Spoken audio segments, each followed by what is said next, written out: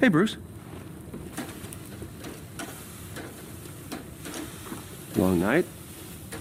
Ooh, long 5 years. At least it's quiet. It was.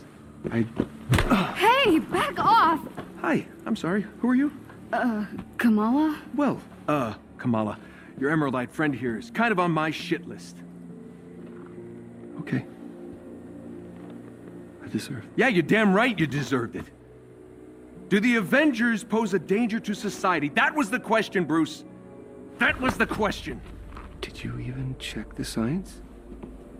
Did you check It was a heist, science? Bruce. No. We were outsmarted. No. The Terrigen reactor was unstable, and you knew that. You knew that, and you still paraded it before the entire world. So what? We just give up? We didn't give up, Tony. We failed. At least I can admit that. No, we failed him.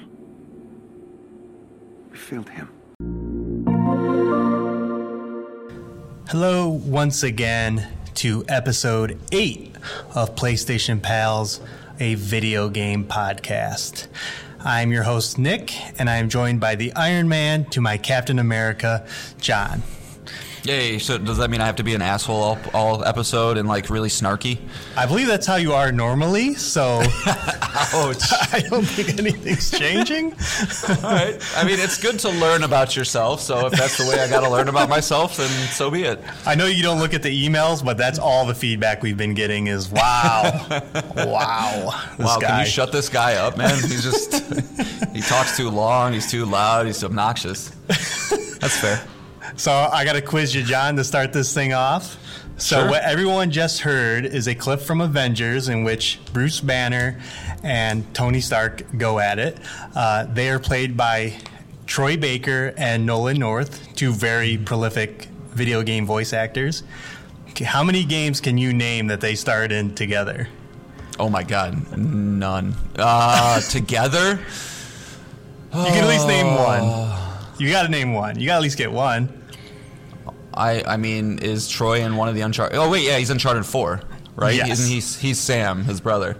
Correct, yep. Yep, so, I mean, I could probably name a lot of Troy Baker games. I don't know why I know him very well, but besides Uncharted, man, I don't think I could name you a single Nolan North game. So that's kind of where I'm stuck at. Yeah, I hear you. It was very hard for me too, just quizzing myself and then trying to find all the games they've been in because they've been in so many. But Would you believe that they were both in The Last of Us? Was Nolan the guy with he was in the shotgun guy in the beginning, right? Like not in the beginning, but no. Okay. Now, who was he in Last of Us? So I don't want to spoil much more about the character, but he is David. Okay. Yep. I did not know that was Nolan North. Neither did I. I was shocked about that. And then I knew that they were both in the Batman Arkham series. Okay. Troy Baker is Two-Face, and Nolan North is the Penguin in the Arkham series. Again, I would not have known the Penguin was Nolan North. I think that's... if you go back, it's a testament to their abilities, right? Yeah, exactly. Yeah. And then in Saints Row 4, if you were a male, the male main character, they did both a different voice option for him. So in the Saints Row series, you can pick your voice. They each did one of the voice tracks for the main character. So. All right. Well, I don't feel too bad now, not really being able to know any, because I feel like I knew the Batman ones, but obviously I know how much those games are to you. So of course those you could get that. But all right, not too bad then. Not too bad. Being able to get at least one. Yeah. Like I said, they're so prolific. They've been in so many games. You knew that they're probably even in more games than we mentioned. So. Right. I think if you go to like Troy Baker's like IMDb pages, he's probably got 400 projects, so it'd take a little bit to get a full list, but yeah. Yeah, I was hoping the internet would have done it for me and like made that list, but they didn't. So it was just me comparing like both their lists side by side. Well, I mean, like, you know, if there was a Mount Rushmore of video game voice actors, I mean, Troy Baker is probably number one, right? He's definitely making the list, and then it's probably Nolan North. You know, and then who are the two girls, right? The Ashley Birch and Laura Bailey, maybe. Yeah, I mean, but there's also the female FemShep. Like, she's a famous one from back in the day, right? Yeah. Oh boy. I should know her come name on. because You should. She's in Metal Gear. I should know her name. Jennifer Hale. Well, Jennifer Hale. Thank you.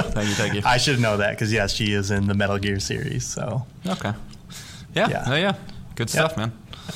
all right. Well, if you're just joining us, here's the format of the show. John and I are both going to bring 3 things for us to talk about. It can be a news item. It can be a video game we're playing. It can be an email to PlayStationPalsPod@gmail.com. And please email us if you have a question or if you think we're wrong or if you just want to keep piling on to John that he's a sarcastic and a giant asshole. That's fine too, you know. Well, I'll happily read that email on the air here. So love us, hate us, just let us know you're out there. That's all. Yeah, exactly. So any of those things, we're going to talk about them. We're going to go through them. And I'm going to kick it off with the first thing because, as you heard last week, John hates August. Sticking with his asshole moniker, he just hates everything. And of course, August, a month that has done nothing to him but exists, that he has to be down on. And as I reminded him last week that, hey, video games start coming out in August. Like, it's an exciting time. And I don't know if, like, the people over at PlayStation Australia heard me, but they tweeted out a big old image of all the games coming out. We retweeted this on our Twitter account, PS Pals Pod, all the games list. So I just thought we could go through some of the interesting ones. We don't have to touch on all of them because there's a few smaller games on here that I don't know anything about. But I don't know, John, did you see any games here that stood out to you? Yeah, I'm trying to pull up the image right now. Actually, if you want to shoot that over to me in Teams, Nick, just so I can take a peek. But just going off the top of my head, August 11th, I'm really looking forward to Cult of the Lamb.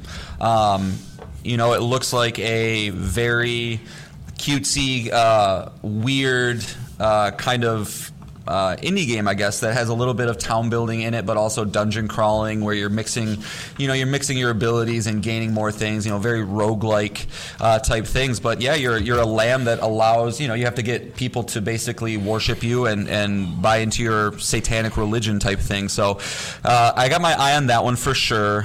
And then I'm really, really interested in Inscription. That's a game that's just now coming to consoles. It's been on PC for a while now. Did that come out this year, Nick, or was that last year? I think it was last year. I think it was last year because it was in the Game of the Year kind of discussions. Right. It's currently sitting at like an 86 in OpenCritic, so it was a very good game of last year.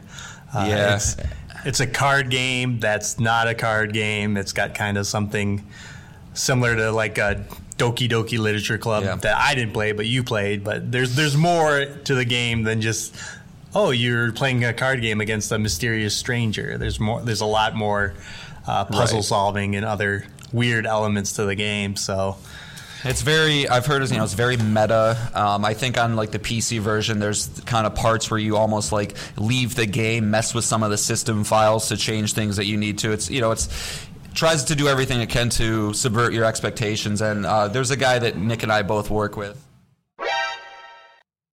Played this last year. He's primarily a PC gamer, but it was in his Game of the Year conversation, something that I think at one point he even said it might have been leading it. So, if you're into the weird kind of different video game experiences, that's definitely one I would look into as well. That one comes out on August 30th, I believe. So towards the end of the month, but, it'll be here soon nonetheless. But other than that, man, I think the rest are kind of, if they review well, I might take a look. Rollerdrome is something that seems to be getting a lot of buzz. All the previews that I've seen of that game are really praising it for its, I think, just the way it feels. It's Tony Hawk with guns. And also it's more single-player focused than I kind of thought initially when I saw it. It looks based on the trailer like it is made for multiplayer, but I believe it's mostly a single player experience. So, it is something I could find myself playing if it comes out and people are talking about it. Was it Super Hot? Was the VR game where like you could slow-mo time and it was kind of like you could shoot and then move time a little bit and do all kinds of crazy things? Yeah, Super Hot is awesome. Yeah, when I played it in VR, basically when your character moves is when time moves. So, a guy's going to shoot at you and you can just stare at the bullet as long as you're not moving, but as soon as you start moving, it's going to do it. So it's almost like a puzzly type thing, but I'm sure you're going into the art style here, so go ahead. Oh, no, that's what kind of Rollerdrome kind of reminds me of. It's kind of like you're doing tricks and there's enemies on screen and you have to take care of them while performing, weird roller skater trips like out of Tony Hawk. So it's kind of almost like a weird puzzle like that. And, there's probably going to be videos of people doing perfect runs on each level, right. Very similar to Super Hot or Hotline Miami, like just kind of like right. Here's an arena, here is full of guys, you got to kill them all and do a bunch of cool tricks on roller skates while you do it. I recommend looking it up. It looks very interesting, and as John pointed out, the previews of this game have been through the roof. Right, really unique art style too. It's like almost cell shaded on acid. It's very clean, very thin, clean lines everywhere, with a little bit of jaggedness, which I know kind of is counterintuitive to what I just said. But check it out. It's got if anything, just a very unique look to it. Yeah. And then just a few more that I'm going to point out. A 2 Point Campus. From 2 Point Studios, which is just getting reviewed today. It's currently sitting at an 83 on OpenCritic. It's a sequel to 2 Point Hospital, so if you played that, you know what you're getting into. I kind of randomly will fall into these simulator games like 2 Point Campus or Jurassic World Evolution, just get kind of lost in the, not the Twitch gaming that I'm used to doing, just watching the simulation take place and just, acting as needed. There's kind of a little sublime feeling when I'm playing games like that. So I think everybody at some point, if you're a gamer, has some sort of affection for Roller Coaster Tycoon, which is kind of like the genesis of this. Well, I guess SimCity really is the genesis of this genre, but that Roller Coaster Tycoon is where I did. So it's just prettied up Roller Coaster Tycoon that takes place on a university. So. Yeah, and it's got a goofy sense of humor. It's absurd, as those games should be. And then finally, kind of like the big release, but I'm not sure what to think of it, is Saints Row. They're kind of soft rebooting the series. We've talked about it on this podcast before with the Boss Factory, and then as we talked about the second half of the year, the bigger games, we talked about it. IGN released their first 15 minutes of game, and it looked pretty solid. It looked fun, but boy, is the internet so down on this game. The tough crowd, that internet. Tough crowd. Yeah, it seems like ever since the reveal trailer where it looked like a kind of like a more like a woke Fortnite, people just have kind of like cannot get out of that image or the projection that they're putting on this game. And it very well might be that, but we haven't seen enough, and it is coming, in a few weeks here, and I really want it to be good because I really want to play some new, bigger games. So, yeah, I think that is one of my least favorite trends in recent gaming memory. Is ever since Fortnite came out, it seems like if you have a game where you're leaning towards crazy or zany or funny or anything like that, you almost immediately just employ the Fortnite art style and then try to add as much crazy shit as you can. Like, I'm even on this list, I'm looking at this game Rumbleverse, right? And there's a guy with a button-down shirt and a chicken head on, and and it's got that kind of bubbly, round, cartoony, bright color art style to it, and it's getting a little tiring. So I think Saints Row, from a gameplay standpoint, is probably going to be just fine. The amount of things you can do flying around with your wingsuit, or the gunplay looks fun. I just hope that they don't get in their own way and make it so focused on this. Look at all the ways you can express yourself. It's like, no, man, I want to just play a game, have fun, drive around this world, and blow some shit up. Right. Please don't make me try and focus on the express myself aspect or what have you. So. I'm pulling for you, man. I know how Nick's been talking about this game for a while. Even I think leading into the year, it was one of his most anticipated games. So hoping it comes out and does well for you. But it does have a hill to climb once the internet makes up their mind. With rare exception, like No Man's Sky comes to mind. They changed it, so we'll see. Yeah, it was supposed to be out in February. That's why I kind of talked about it way back in 2021, and then it got pushed to August here. So, we'll see. We'll know very soon, and we'll definitely be talking about it on this show. One last thing. On the games, I've just noticed that this one's here. Is I just want to give a quick shout out to Thymesia. Anybody who likes Souls games, especially Bloodborne, check this out. You can tell that this game is wearing Bloodborne on its sleeve. I can't speak to how it's going to feel. That's kind of where the From Software games really set themselves apart from other games. Is just they have a very specific feel to them, weightiness, and the way that characters move and things. So don't know if it's going to hit on that note, but it looks like it even has the rally mechanic that Bloodborne does, where you can kind of keep attacking and get some health back. So just if you are a uber Bloodborne / From Software fan, check out the Thymesia. Cool. Yeah, and there's more games. Madden's coming, and there's a couple of JRPGs between Dust Diver 2 and Soul Hackers 2. And a bunch of indie games, Giga Bash, which was featured on the PlayStation blog. A bunch of games are coming. John, enjoy August more. Sure, play one of these games. Maybe you'll feel better. I will try. Like I said, Cult of the Lamb. I am genuinely excited for, and but it's interesting, man. I mean, we're now living in this world where there's PlayStation Essentials, there's PlayStation Extra. Do I buy this game? Do I wait for this game? What do I do? And so it's interesting, man. Like I know, we're probably going to be talking about streaming services almost every episode for God knows how long, and it'll just be interesting to keep track and see how it affects, purchasing decisions for people, because it's a game. If Extra wasn't a thing, I'd probably buy it day one. But now that I know it's not, or that Extra is a thing, I might just wait. I don't know. Right. Yeah, and we don't even know we got a little tease of the Yakuza games coming, but we don't know the full list of PlayStation Extra and Premium games coming this month.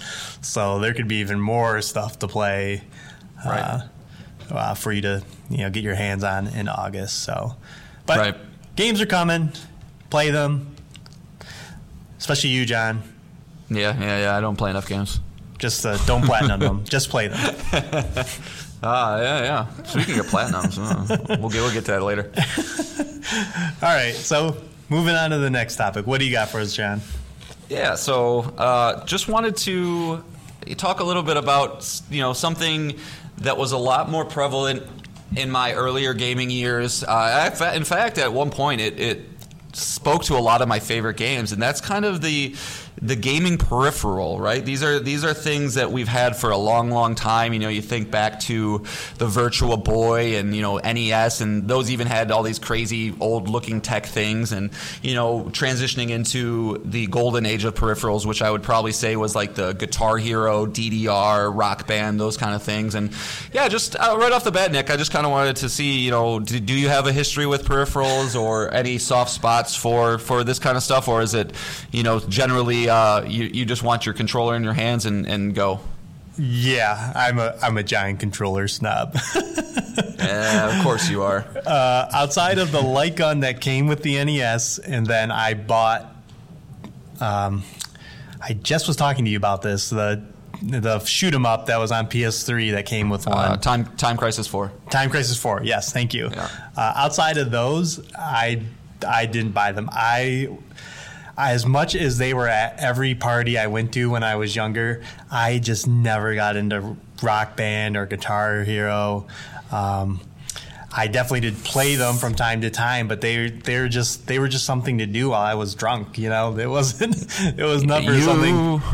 You, my friend, are a fool. You're a fool. I know. I'm definitely in the minority because I know those were. I mean, they were huge sellers. It was a huge thing between Guitar and Rock Band. Those were some of the biggest selling games of the year.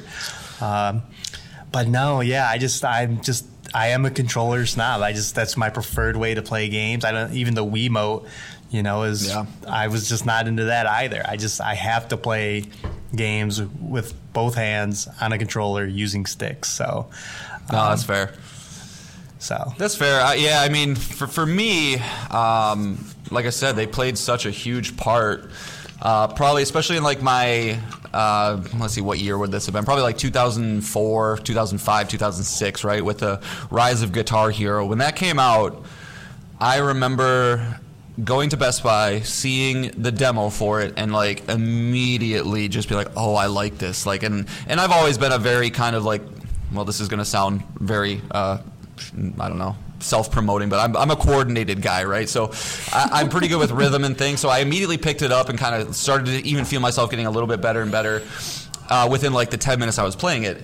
And I couldn't get it out of my head. So I think at some point in the next week, obviously this was so long ago I can't remember specifics, I ditched school, which I never did. I never ditched school. I was actually a pretty good student, to go to Best Buy to just spend the afternoon playing that demo.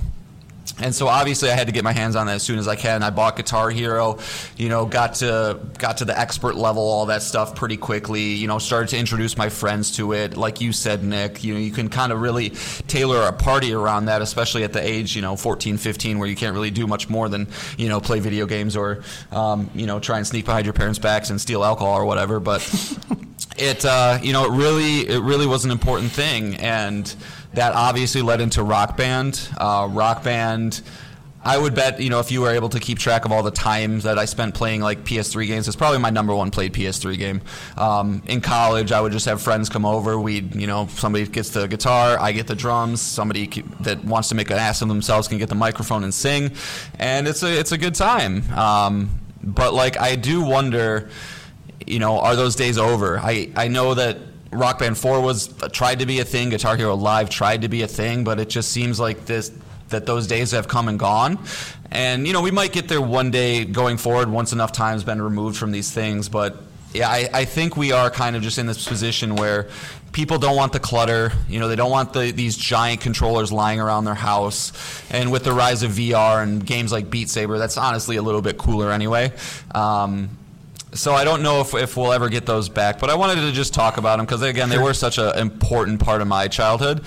And I did find, while I was just kind of looking at peripherals, Nick, I just want to read a couple of these off because they're hilarious to me, of failed peripherals that just never took off. So let me pull this up here. Did you ever play Rocksmith? That was the other tried to lead more into the serious, hey, you're going to learn to play guitar. Yeah, so I own it. I own a guitar. I played it hard for about a week until I realized, oh my God, this is tough. And I've always wanted to learn the guitar. One of my best friends growing up, best man at my wedding, Dan, he is, fantastic at the guitar. So I obviously grew up watching him play and thought that, maybe this is my entry point. I love video games. I obviously, as I said, I'm pretty good at Guitar Hero. This would be the way to do it. And honestly, it's still maybe. I have it on my shelf. I've never gotten rid of it. It's something that if that day ever comes, or, if my children decide they want to play guitar, I think it's actually a pretty good entry point. But you have to still be committed to learning the guitar. It's not just like, oh, I want to play this game and have, it's like, no, you're like, right. It's almost like going to a tutor, right? Yeah. Which is good, but, Right. So yeah, just real quick, I just wanted to kind of go through some of these peripherals. Like did you know, Nick, Super Nintendo had a mouse that you could plug into the console? I did know this because it was Mario Paint was a thing. Yeah. So yeah. Stupid. There's something called the Nintendo. Let me see, the Speed Pad. The Speed Board. It's literally looks like a CG or a 3D printed plastic thing that your NES controller sits in, and it was marketed as allows you to hit buttons faster. So I don't know if this was the rise of the mashing buttons to get something, or maybe fighting games, but it just looks absurd. We've really come a long way. Nintendo U-Force, it's this weird laptop-looking thing that you set your hand on, and it's supposed to read your finger inputs to mimic it in game, and it's just. There's so many bad ideas that just came and went. And so I imagine we'll keep getting some peripheral type stuff going forward, but I think there's also a reality where VR is the only peripheral that we'll need. That can, if the controller comes out for the VR2 and it, does haptics well and the headset does haptics well, why do you need anything else? Mm-hmm. But Yeah, important part of my childhood. Just wanted to, go down nostalgia road real quick. Sure. Do you think that Just Dance and unintentionally, because it came out before TikTok, killed peripherals? It's just a kind of interesting thought I had because TikTok is a huge thing. It started because it was about dancing. Just Dance is a game about dancing that is very successful and is still releasing to this day from Ubisoft. Do you think that may have had a hand in the death of physical peripherals? I think it could definitely be a factor of it, but I would imagine the cross-section of people who are into Just Dance and like rabid TikTokers is probably not too huge. And looking at the golden age of peripherals, right? They're usually something that's around like a input or a music game, right? Like the guitar, the Rock Band, DDR, those huge pads. It's something that you can provide inputs to onto a screen to mimic, right? Which is what Just Dance is. But I think people just got kind of sick and tired of these games that would come out. It's obviously a higher entry point for price. You have to buy the big controller with it, right? I think Rock Band was $250 when it first came out, which I happily paid once I played it because I loved it. But once you start to get like, okay, I beat the shit out of this drum set, I need a new one. The next Rock Band's coming out. All it really is an updated list of new tracks, and if you don't like those tracks, why would you buy it?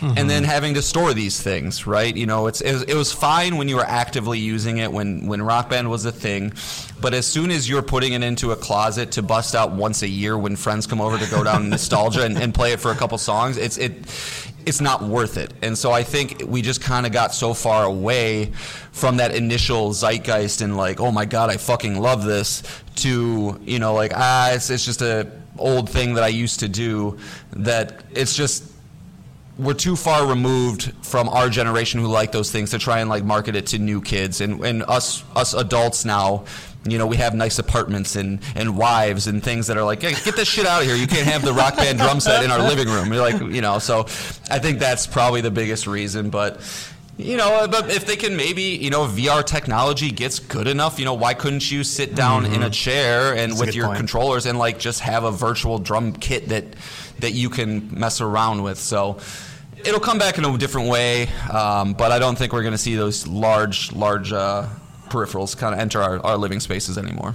Right. Yeah. As much as I wish they might. But, yeah. All right. You want to take us to the next topic, Nick? Sure will. So, last week while talking about the PS5 software beta, we talked about probably one of the least used things, which was activity cards.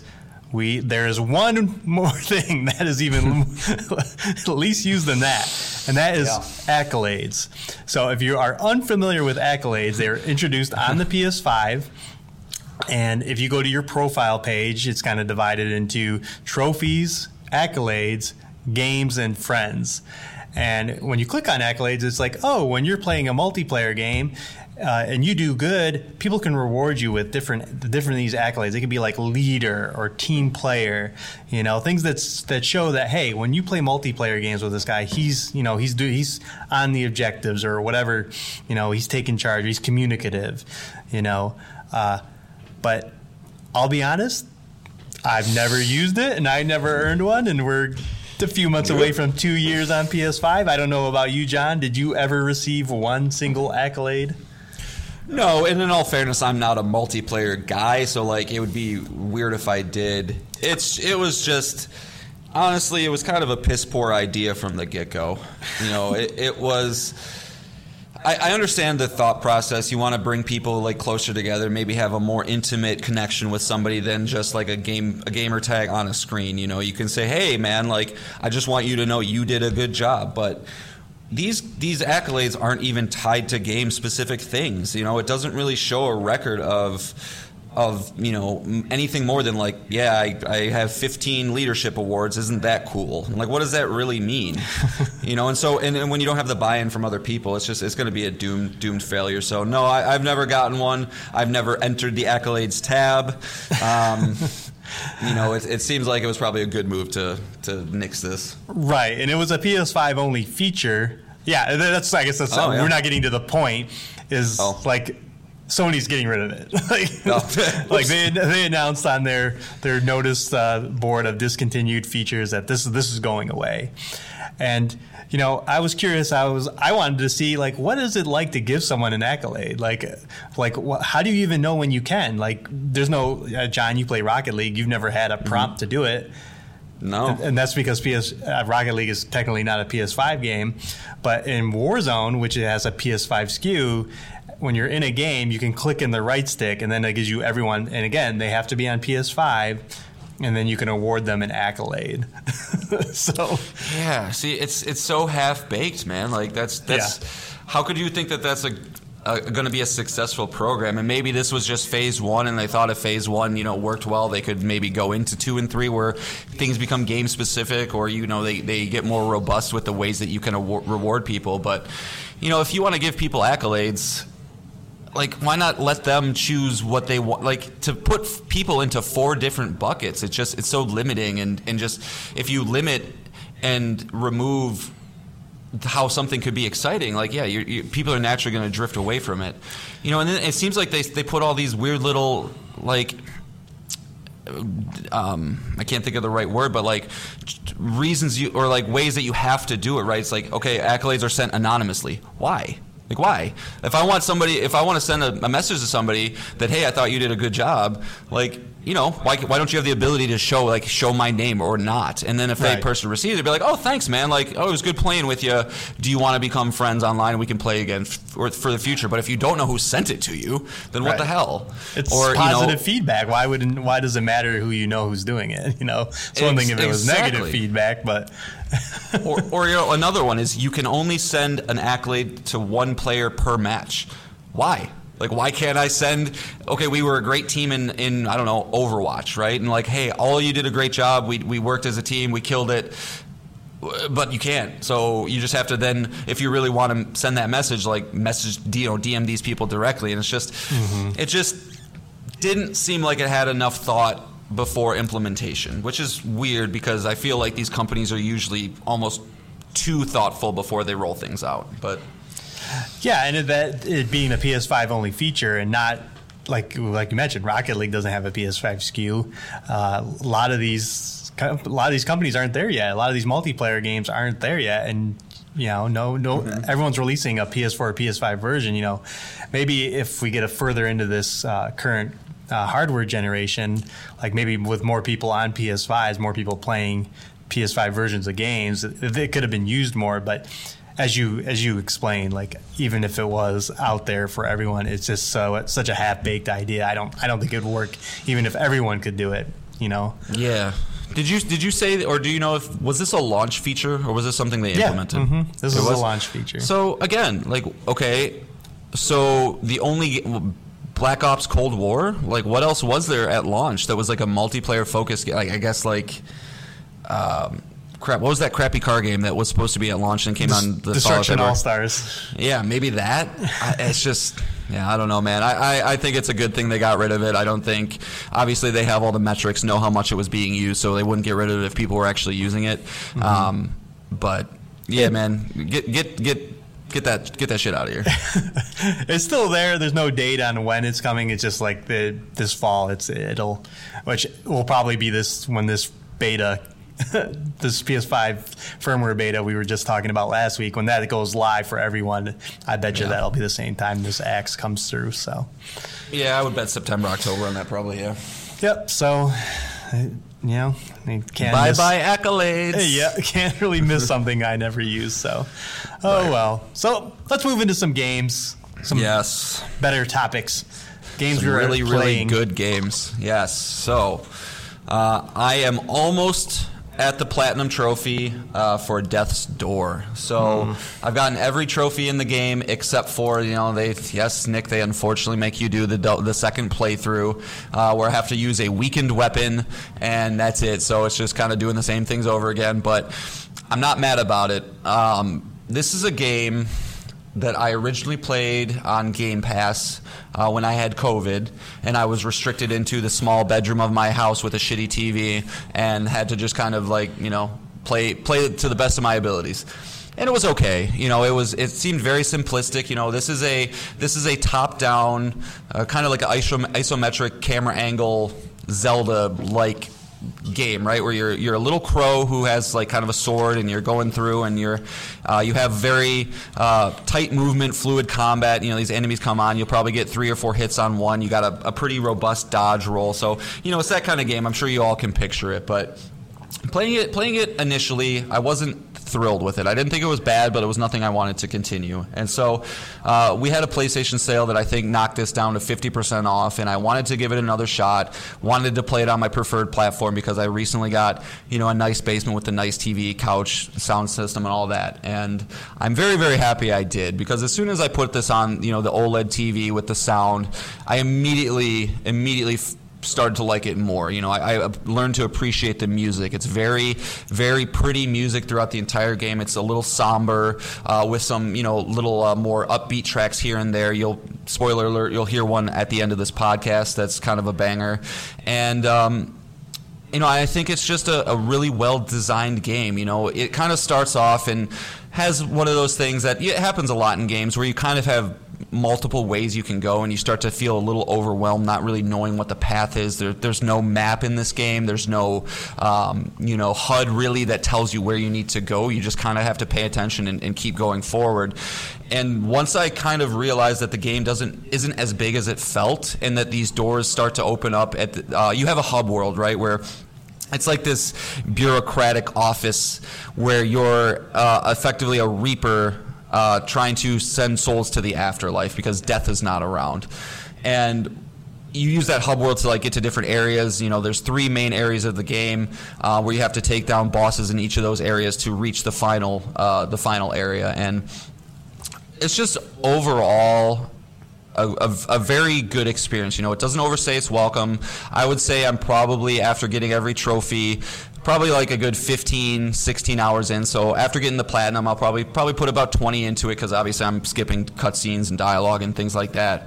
But the game does a very good job with the little things, right? It's combat. Like I said, the controls are super tight. The little crow dude does everything you want when you want him to. But the exploration is very, very good in this game as well.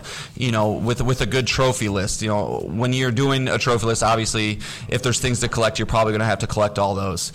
So you're getting all the weapons.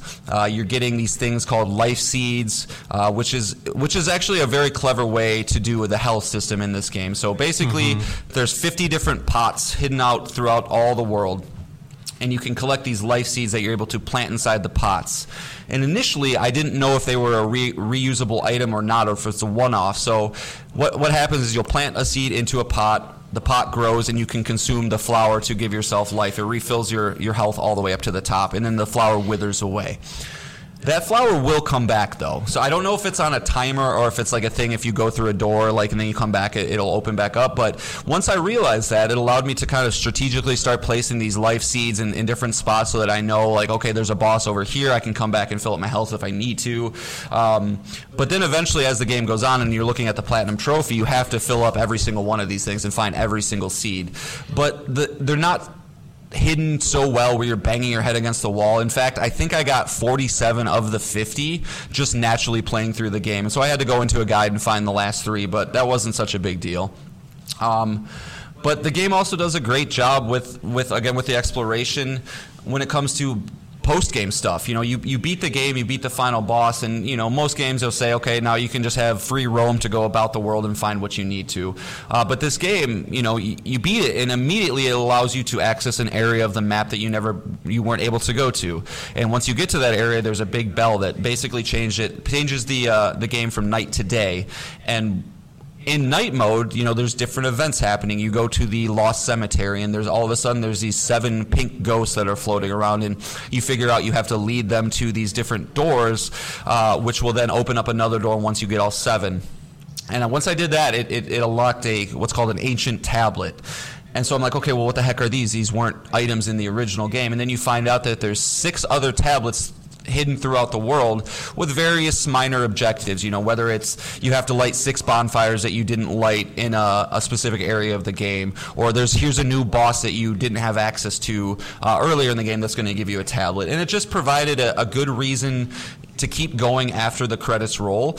And if you're a trophy hunter like myself, really provided another almost like tight new game to kind of experience to get all the things that you wanted to get. But overall, it's just very, very pleasant. It had this weird melancholy but kind of beautiful like tone to it throughout the entire thing. Story is very meh, what you kind of expect from a game like this. Death was removed from the world. He was trapped by the Lord of Doors, who's originally you think is fine. Turns out, blah blah, he's not. And so you kind of just have to work your way through a silly little story, but. The crow is very cute. If you're not moving, he's doing that thing that all birds do where they move their head really quickly, right? And like kind of like look like they're, teleporting their head around, which is like, it's kind of a cute little touch. And, I know you got kind of towards the end of this game, Nick, and, weren't thrilled with it. What was kind of about it that caused you to bounce off of it, would you say?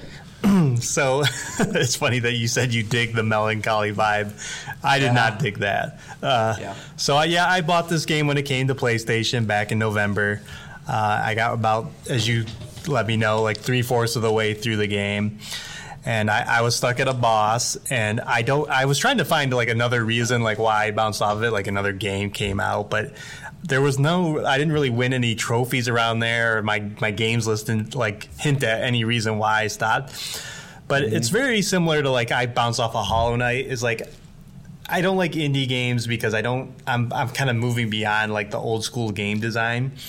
And so like with Hollow Knight, which is a lot of the same tones as this, but that's a Metroidvania.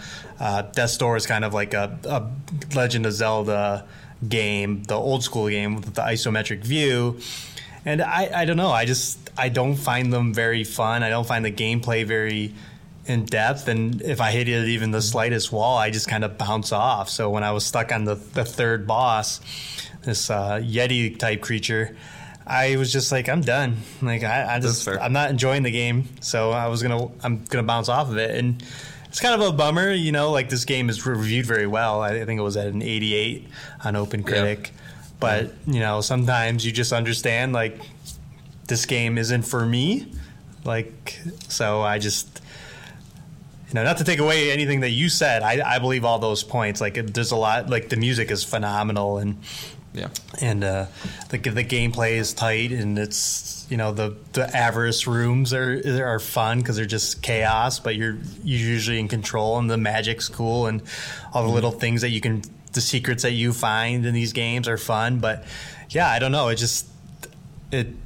these games just, they don't speak to me anymore like they did when they were how all the games were, Yeah, so. No, I hear what you're saying, and don't feel bad, Nick. We are allowed to have different points on games or different, different thoughts and feelings. But I think if you are a fan of smaller titles, do not sleep on this. I would imagine if you are a fan of smaller titles, you kind of already know about it. But that's interesting, the Hollow Knight comparison, because you also just found a boss that you hated, and that's the same thing that happened, right? You're like, I'm done. I don't. Yeah. And I do. I naturally like somber tones, I guess, whatever you want to call it. But like even shows like my favorite shows, right? Breaking Bad or Chernobyl, which is a HBO series that's one of the biggest downers of types of thing you can have. But I don't think it's a bad thing to have emotions that aren't happy. And of course not. Yeah. So it's good to a little refresher every once in a while. But man, I. Very happy I played it, and I just got to get this platinum trophy, and then we'll be wrapping it up, moving on to the next thing. Yes. Yep. You'll never catch me. Speaking of platinums, let's just get it out of the way. Platinum Watch, John. Do you have a platinum trophy to tell us about? I do. Platinum number 32. And this one's a little special. All right. So I'm not going to do the full story, because I could probably talk about this game for hours. I have a 5-year-old son, Levi. He is the coolest kid in the world. I love him to death. He fell in love with a game called Descenders. And it's a physics-based downhill mountain biking game where you start kind of on the top of a hill, canyon, forest, whatever the map is, and you just have to get to the end of the run, which is at the bottom of a hill, right? There's going to be obstacles in your way, there's going to be ramps in your way, but again, it's physics-based. So, right, you pull down on the right stick, the guy's going to start doing a backflip. You push up, front flip. To go to the left, he's starting to do a 360. You hold the L1 button, and then he'll start doing tricks. And it's not a bad game, honestly. I hated this game for a long, long time because, again, Levi, I love you, but this is all he wanted to play. I'm going to have probably 400, 500 hours in this game when it's all said and done, man. This is all he wanted to do. And so, played this game for a long time, and what I noticed pretty quickly was that it was bugged. Very, very bugged. Trophies were broken, glitches all the time in the game. It ran pretty poorly, lots of stuttering. And so I never really even thought about getting the platinum in this game. It was just kind of a game that my son, when he wanted to chill out, play some games, we could turn it on. They released an update to this thing, this game came out in 2017, so it's an old one, but they released an update a couple months ago, and I was like, oh, that's weird, where they added some new missions and things like that, but they also fixed a bunch of trophies. So when I logged into the game, I think I immediately got 9 trophies, and it got me within 3 from having the platinum. And so I obviously at that point I'm like, okay, I got to do a couple quick things to wrap this up. They're all going to be tough, but I can do this, man. I can actually do this. And so I did the other day, and it is officially my rarest trophy. I think it's 0.92% of people have the platinum in this game because, again, to get the platinum, you have to be dedicated to it. And I guess I was dedicated to it through my 5-year-old, and happy to put the game behind me. Unfortunately, he's still very much, Dad, let's play Descenders, and it's hard for me to play a game after I got a platinum, but obviously for my kid I will. But happy to say that I can rinse my hands of this game. I don't have to try to do any missions or tasks in this game anymore.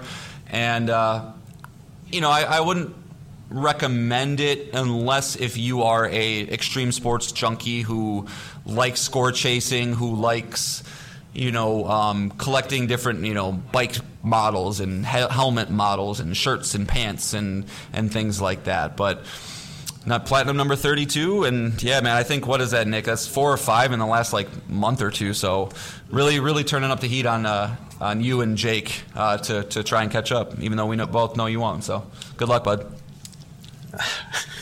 You're the worst. I know. Platinum trophies were supposed to be something that I enjoyed doing, that I could get a little bit extra out of the game, and you and Jake have just turned this into something that I am being compelled to do just to shut your mouth. Nope. Listen, hold on. We both know this is Jake's fault, right? Right? I mean, you and I, we were talking games. We were playing PlayStation, all for the last 3 years, and not really worrying about platinums all that much. Here comes Jake platinums in 2020.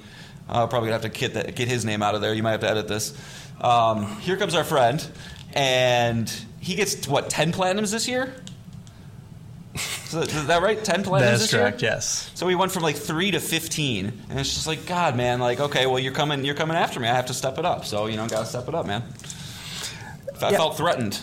Okay, sure. You're at, you said 31. He's at 15. I think you don't need to freak out. 30. I don't know, man. He was at 3 in January, so. I think you're overreacting and rationalizing this horrible behavior. Yeah, well.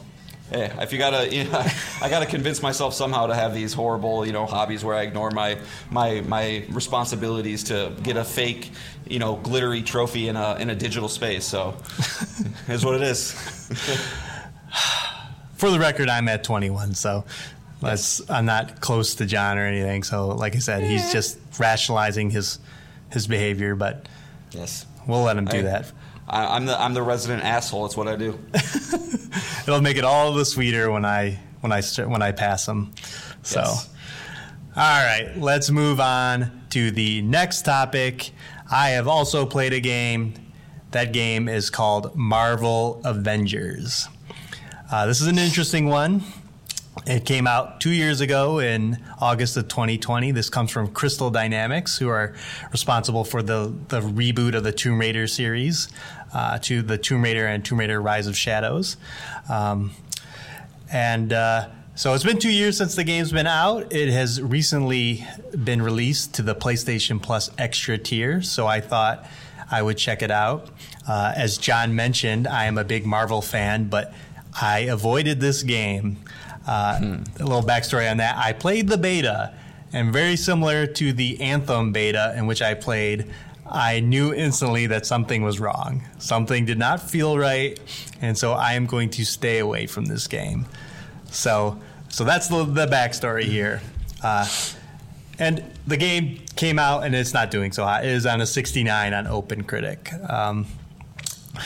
But I am glad that I played it. You know, so many times when we look for games to play, we go, oh, what's the best game? Like, oh, Disco Elysium. Everyone says that's a great game. We should run out and play that. Nobody's going back and looking at, oh, these games that reviewed very poorly, and maybe I should check them out to see why they reviewed so poorly. Maybe, I'll learn something about it. So I was glad that I played a game that is getting that is 69 in OpenCritic. So I played the campaign. I completed the campaign. I have played as all the Avengers, and then the ones that they later added to the game. So Black Panther, Spider-Man. So I am very familiar with the game at the start and then the game at the end, and where it kind of converts itself from the third-person story game to a third-person live service game with a gigantic loot and level grind. So the campaign kind of starts as a, run-of-the-mill third-person game. You're getting kind of combat encounters. You're playing as Kamala Khan and the Hulk. The voice acting is tremendous. As we mentioned earlier, the Mount Rushmore of voice acting. This game stars them all. As we mentioned, Nolan North as Iron Man, Troy Baker as Bruce Banner, Laura Bailey as Black Widow, Ashley Birch as Kate Bishop, Christopher Judge, our boy Kratos, as Black Panther. That's an incredible voice lineup, and they all do a great job instilling these the characters that we know from their MCU counterparts. Like they do a great job. The acting's on point. The story, whatever. But it's a typical Avengers story. But as you move on, they slowly start seeping in all the live service games. Like your loot level starts becoming a thing. And if anyone plays Destiny 2 or any live service game, every piece of loot has a number attached to it. And as you get higher and higher, your overall loot level increases, and that gives you access to more difficult missions, more end game content. I think the end game light level or gear level in this is 175. So you're slowly creeping that up. And then you're introduced to faction vendors, and faction vendors sell you loot, and they have levels. So if you do a bunch of quests for a certain faction, whether it be S.H.I.E.L.D. or the Inhumans, they'll sell you better gear. And then you start getting into getting mission gated. Like you can't start missions until you collect 3 of this robot part, 5 of this part from this enemy, 6 of this part. And by the end of the game, into which I beat the game, I did all those things, and then I saw the end game content. I was like, this is rough. This is rough. So it is so full of this stuff that it's overwhelming. Like, it's just like, you don't even know, like, I couldn't tell what it... I play games. I can figure out menus pretty easily. But there's war zones, there's vaults, there's story missions, War for Wakanda, there's this, Hawkeye side mission. There's a Spider-Man side mission. It is just overwhelming. And the game is just giving this to you over and over. By the time you reach the end game, it's like, I don't even know what I'm supposed to do now. Yeah. Am I supposed to level up Captain America? Should I get him to level 50 and gear level 150? Like, I just don't know. Like, and I know you avoid these games like the plague, John. Like, service games are not your thing. Does any of this sound appealing to you? I'm probably not painting the best light on it. No, I mean, And it doesn't, and it's interesting, man, because these games, these live service games, just try to do anything that they can to keep their audiences and prevent you from playing other games, and that in and of itself is just so counterintuitive to why I play games. I mean, I know this might sound weird, but one of the favorite things in video games is deleting a game off my console. Right? When you beat a game and you're full, you either enjoyed it or you said I don't want any more, but like you can put it behind you. It kind of makes me feel like I've accomplished something, right? Or it's so satisfying to platinum a game and then delete it. And with these games that just constantly give you more and more and more, and just don't you want to get that number a tiny bit higher and a tiny bit higher, you have to have a damn good gameplay loop to get me to stick around. I can think of maybe a couple games ever that if they were live service games that I would stick with, like Hades, right? Like the gameplay loop in Hades is so fun that if that was a live service game where you just can continuously level up different things and whatnot, sure, I might give it a shot. Binding of Isaac's another one that comes to mind. Returnal would probably be one. These games that have such good gameplay that I want to stick around just for that reason. But from everything I've heard about this game, from everybody that's played it, it's so repetitive and so samey that there is no reason besides getting that number just a tiny bit higher to keep going forward. And so, it's the way the industry is moving. I mean, I believe Sony has said that by 2026, they're going to have 10 live service games that they'll release. And that doesn't mean they're all going to have the exact same model as an Avengers or a Destiny.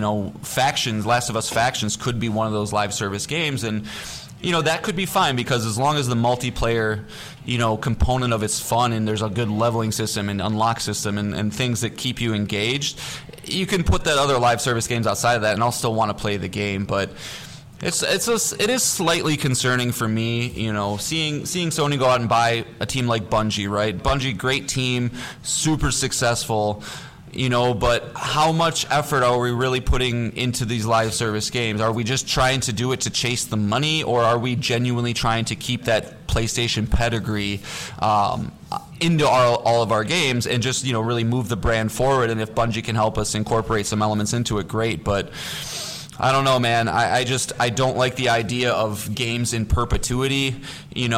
Rocket League is the one that I have that with, but that's apples and oranges, right? I don't think anybody in their right mind would compare Avengers and Rocket League. They're two different experiences entirely. So I'm happy that I'm glad you got through it. How long did the campaign take you, would you say? Like just the campaign? It was over 10 hours for sure. Okay, that's pretty decent. Yeah, the live service part of it is just to get you to buy stuff. I didn't mention that part. It was like on top of the grinding of the gears, there is a store in which you can buy, all the different skins. You can unlock new finisher moves and new banners and all that kind of stuff. So that's what they're trying to do, right? They're getting you to play the game, get attached to these characters, and hopefully you choose to spend money on it. And even just taking let's remove the live service part of it and just the game itself. As I mentioned, the voice acting is great, and the animation is incredible. The characters animate incredibly well. Like throwing Captain America's shield, to have it come back, to kick it out of the air again and send it back out to hit these enemies is incredible. To do all the crazy Black Widow moves and spin around guys and all these wrestling moves that she does, and then whip out your pistols and then zip line away. That feels satisfying. Or even just Iron Man, I do always like it when Black Widow whips it out. We'll say that. And then Iron Man, the beams and the pulse, the missiles and the pulses that he shoots out of his hand. That it looks great. It feels great. But you're doing all this stuff against very as you mentioned, all the same enemies over and over again, and very spongy enemies. So doing all these sweet moves into a giant mech that just shakes it off is very boring. It sucks. And so, yeah, go ahead. No, go ahead. That's a question to wrap up the conversation. So please finish your thought. And we're not even getting into the issues that I'm running into in a game that is 2 years old. You know, it's about to turn 2 years old. Is the load times are bad on PS5 on the PS5 SKU. Really? Yes. I haven't come across a bad loading PS5 game yet. That's interesting. They're not so bad by yourself, but when you're factoring in other people loading in, they're noticeable. But they're still noticeable by yourself. Sure. Like when you are playing with other people, the network issues of other players just glitching around and, you know, the frame rate dropping as they're moving around the screen is very like off-putting, because if you're with three, you play up to 1 to 4 players. If you're playing with 3 of your friends, it's just like, how are you supposed to coordinate what you're all doing? Like it's just like chaos on the screen. And then there were the bugs. And it's been a while since I've seen some good bugs, you know, and I played Cyberpunk this year. But loading into a match and being under the map as Iron Man and looking up and seeing all the other players moving on top of the map and just having to fly my way to them, or when you're going in between matches, or you're not at the home bases, you sit on your Quinjet. You know, all the heroes just sit there. I had this bug where whenever I was on the Quinjet, the DualSense vibrate was on like max, like it was just going crazy.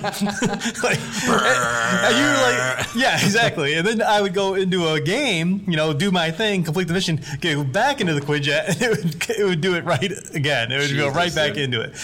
You know, I even like turned the controller off. You know, if I popped out to the main menu, it turned off. But the second I was back in the game in the Quinjet, it was just nonstop vibrating. So, you know, it's just. And it seems like Crystal Dynamics was just really out of their element with this. You know, a team that is primarily focused on single-player games in the past. You know, they did the Tomb Raider games. Maybe got a little bit out of their element with that. Well, you gotta hand it to them, kind of, because like this is a hard task. It's like we're all familiar with the Avengers, like. They don't all play the same. There's similarities between a few of them, but like Thor doesn't play the same as Black Widow, as Hulk, or Kamala Khan. You know, all these characters are just their powers are so wild. You know, it's like if you wanted to do a DC super game and you're like, oh, we're gonna put Batman next to Superman next to the Flash. It's like, as a game designer, I'm just like, and they all have to exist in the same area, and then they also have to fight the same enemies, like. They mostly succeed in that part, like I said, they all feel like the characters, but yeah, it's just it was too much. I think it was right, and maybe the tools and the engine, because like this is previous gen hardware. On top of that, we're just not there to get it well across the finish line, and I'm sure the poor sales don't help with the continued support of this game. So. Yeah, that might have been a game that, like, literally the only team on the face of the earth that could have pulled it off was, like, Bungie, right? Somebody that knows how these systems work and has the tools and size and all that stuff. But I guess one question about it, Nick, one final question is, are you happy with it, or does it make you sad that one of your favorite IPs got done dirty like this? Or, like, I guess... Do you wish that that this game didn't get made, and that maybe we would get like an Avengers style game done by the right team or something like that? That's a really hard question. I don't know. I'll never hate the effort, right? Like, you know, they tried, and maybe if there was a character they released that I was more drawn to, you know, like a Wolverine or one of the X-Men. I would just stick it out because, you know, I just enjoy playing that character. I would like to see it through to get all their gear and all that stuff. But and it's crazy because this also, you know, kind of tarnished Guardians of the Galaxy, which was also released by Eidos a year later, and I love that game. That was one of my favorite games. Yeah. So it would be interesting as all these rumors come out of more and more Marvel characters, more studios getting games.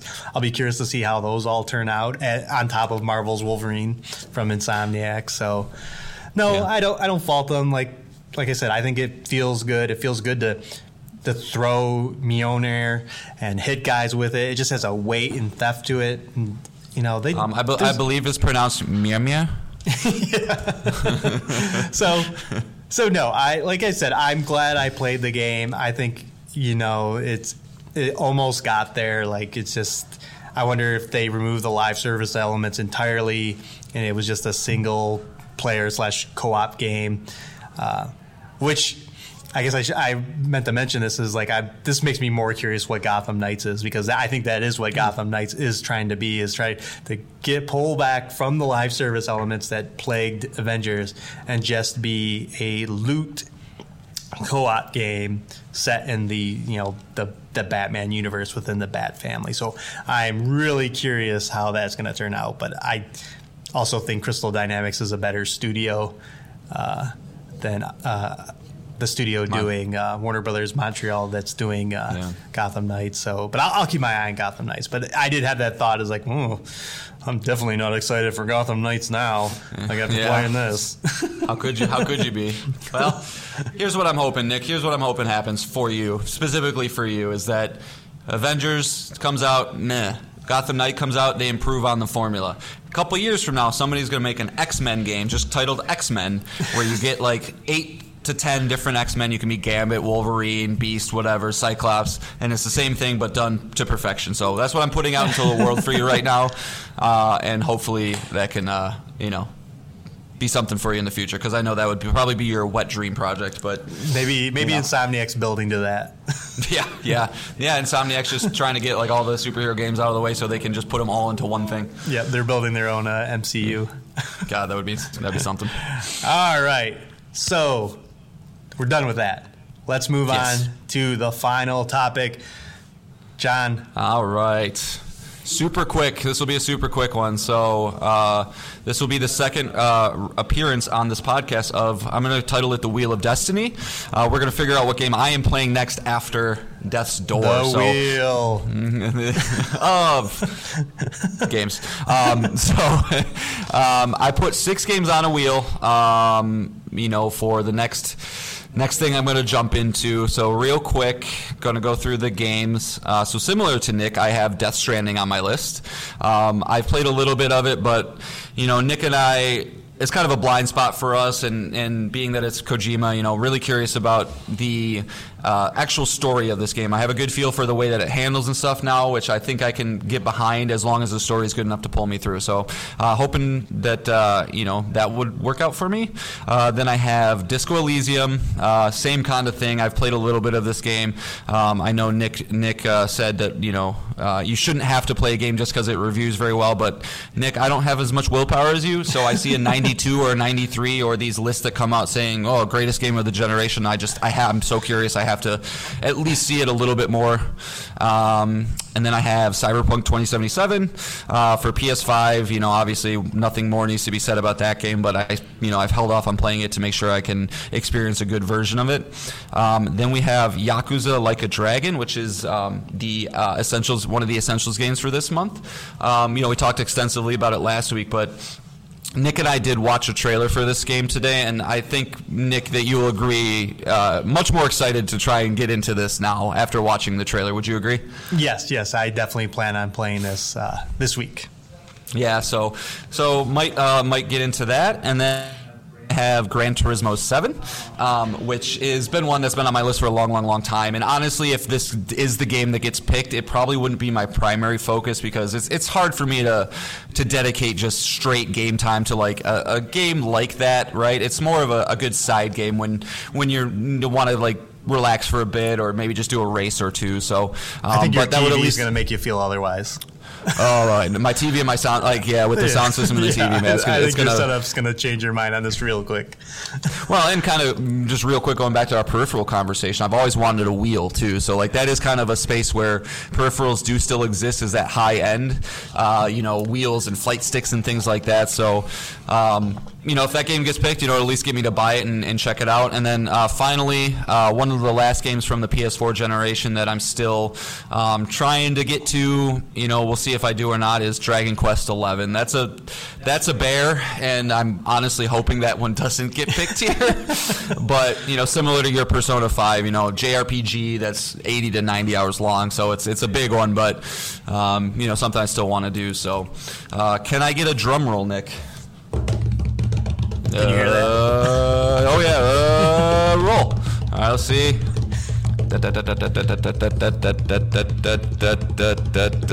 You fucking. Want to guess, Nick? Want to guess? Death Stranding. Death Stranding. My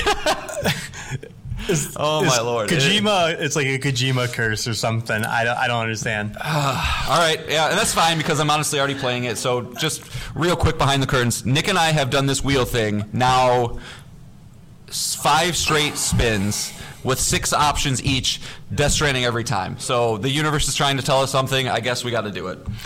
All right. Well, if you're gonna start playing it, I'll continue playing it. I kind of fell off, but I'll try it again. So okay, it would be interesting to have a side by side, discussion about the game. But sure. All right, well there it is, folks. Death Stranding will be talked about going forward. And Will, if you're still listening, this is for you, baby. All right, here we go. Yep. Go down this rabbit hole. Yeah. Well, I mean, I'm sure if we both completed this, it would be a whole podcast topic because it'd be like easily. Because just as we talked about before, this game is what the insane. Fuck was this? What the fuck was that? What the fuck is going on over there? Yeah. What the fuck was he thinking? Yeah, exactly. So. All right. Well, we did it again. 6 things are in the books. John, what are we leaving them on? Yes. So some of that fantastic Death's Door music that I was mentioning earlier. This is probably the most upbeat track where you kind of, when you have to go in and fight some mini boss battles with some harder enemies. It's titled Avarice. And yeah, man, enjoy. It's pretty awesome stuff. Yes, great track from David Fenn, who did the whole soundtrack from the game. So you guys will get a kick out of it and hopefully check the game out. Sweet. All right, so that's it. We will be back next week with more things. Until then, everyone, we will see you. Bye, guys. Take care, guys. Bye-bye.